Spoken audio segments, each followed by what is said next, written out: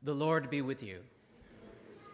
A reading from the Holy Gospel according to Luke.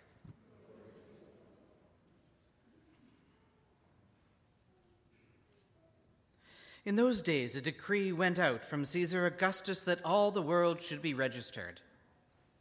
This was the first registration, and was taken while Quirinius was governor of Syria. All went to their own towns to be registered. Joseph also went from the town of Nazareth in Galilee to Judea, to the city of David called Bethlehem, because he was descended from the house and family of David. He went to be registered with Mary, to whom he was engaged and who was expecting a child. While they were there, the time came for her to deliver her child. And she gave birth to her firstborn son and wrapped him in swaddling cloths and laid him in a manger because there was no place for them in the inn.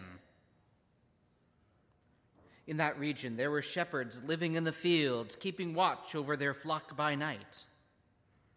Then an angel of the Lord stood before them, and the glory of the Lord shone around them, and they were terrified.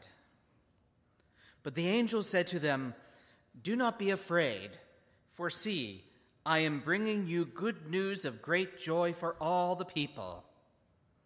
To you is born this day in the city of David a Savior, who is the Christ, the Lord.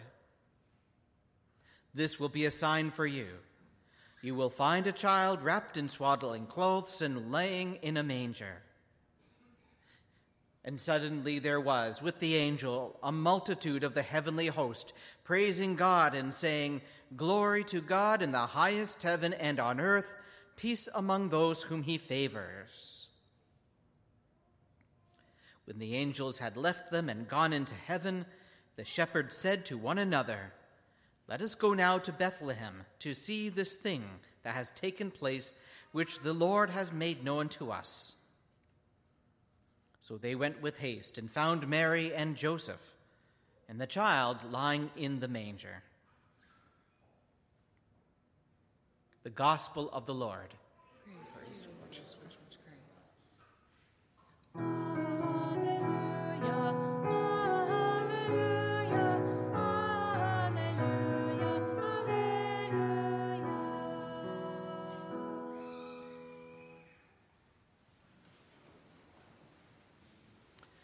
Well, Merry Christmas to you all.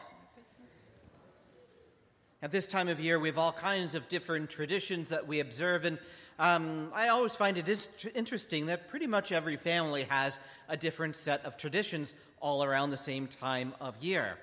It even starts right from the decorating.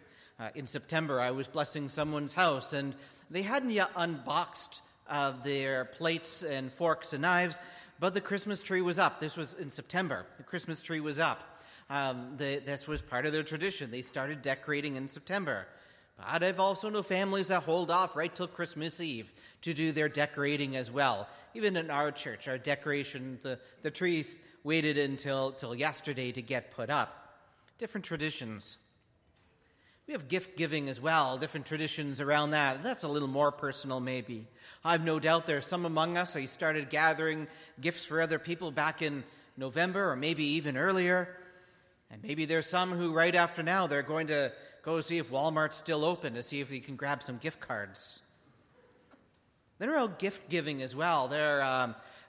Some are Christmas purists, and you have to wait till Christmas Day to open anything at all.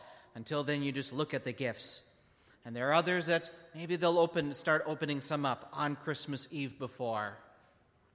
We all have different stories and movies that we enjoy at this time of year as well, our favorite Christmas story or movie. And maybe the debate is still on. Is Home Alone a Christmas movie or not? We have different Christmas traditions. But even though every family and maybe each person have different traditions at this time that we enjoy, at the core of it all is the birth of Jesus, our Savior. Even those who don't believe, who don't share our Christian faith, enjoy the holiday. For millions, Jesus has changed their life. He's become the center of their prayer.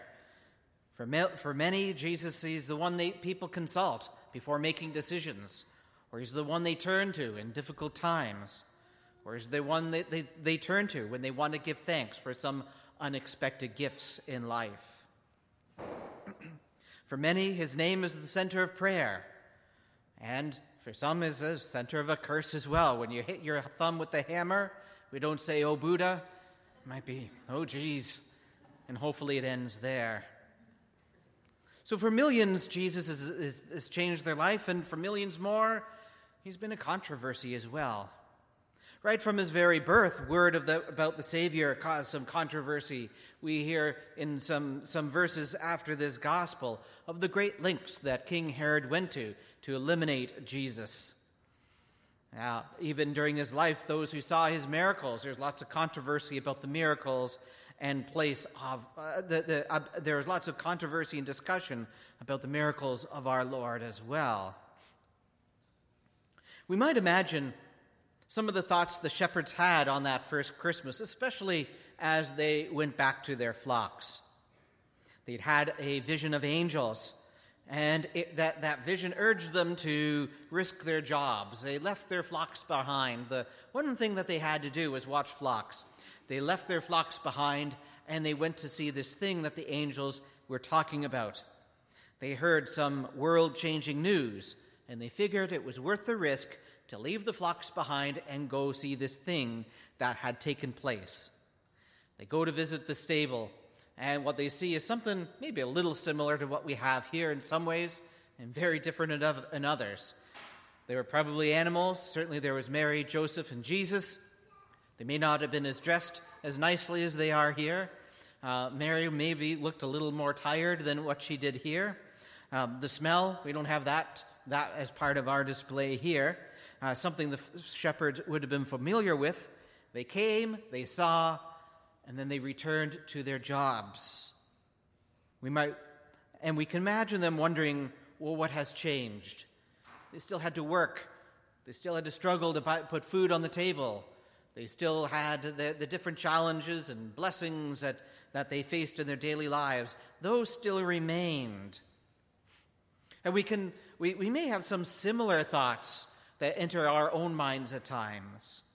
There are moments when we pray, and right after we pray, we wonder, well, what's changed? Or we come here to church at Christmas or at any other time of the year, and then we go home and we wonder, well, what's changed? We still go to work, we still struggle, we still have lots of things to celebrate, and we still have lots of things that weigh us down. We might wonder, what's changed? Now, just a couple of verses after this gospel, we see that the shepherds, they go home rejoicing. There is no controversy for them. They're not wondering. They go home rejoicing because they've seen some incredible signs. There's three we can name here. First, there was the vision of angels that they saw. They heard angels singing. It's wonderful. There's a great sign for them. Then they come and they hear about the incredible birth of Jesus. They hear about the virgin conception and him being born, Jesus being born, something that had been predicted 700 years earlier by one of the prophets, a second sign.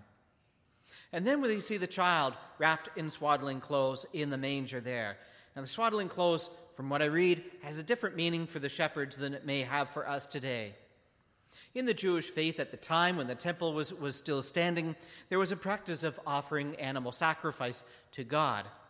And it wasn't just any animals that were offered up, it was the best of the best. And so when a new lamb was born, it would be wrapped in swaddling cloths to be checked. I don't know how the procedure exactly worked, but to be checked for any defects or blemishes or disabilities or anything like that, to make sure that when that lamb would be offered to God, it would be pure and unblemished.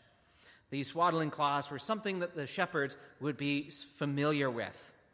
It would be unusual to wrap a child in that way, to use those cloths that were normally reserved for checking out to see if the lamb was pure or not.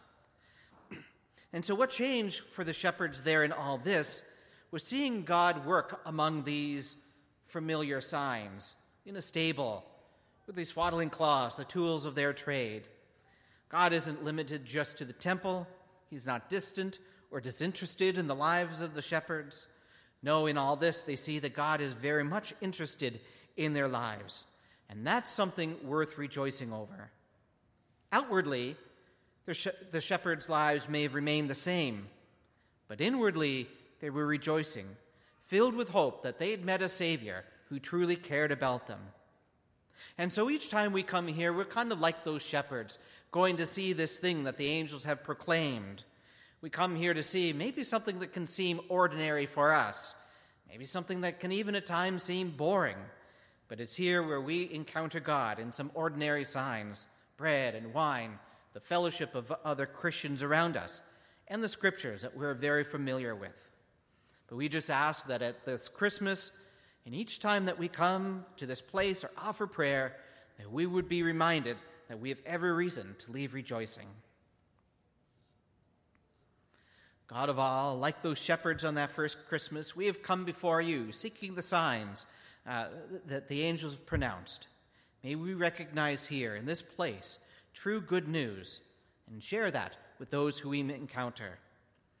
As we return to our lives after these holidays and feasts are over, may we recognize how we don't go alone, but we go accompanied by a Savior who walks with us. This prayer we make in his name. Amen.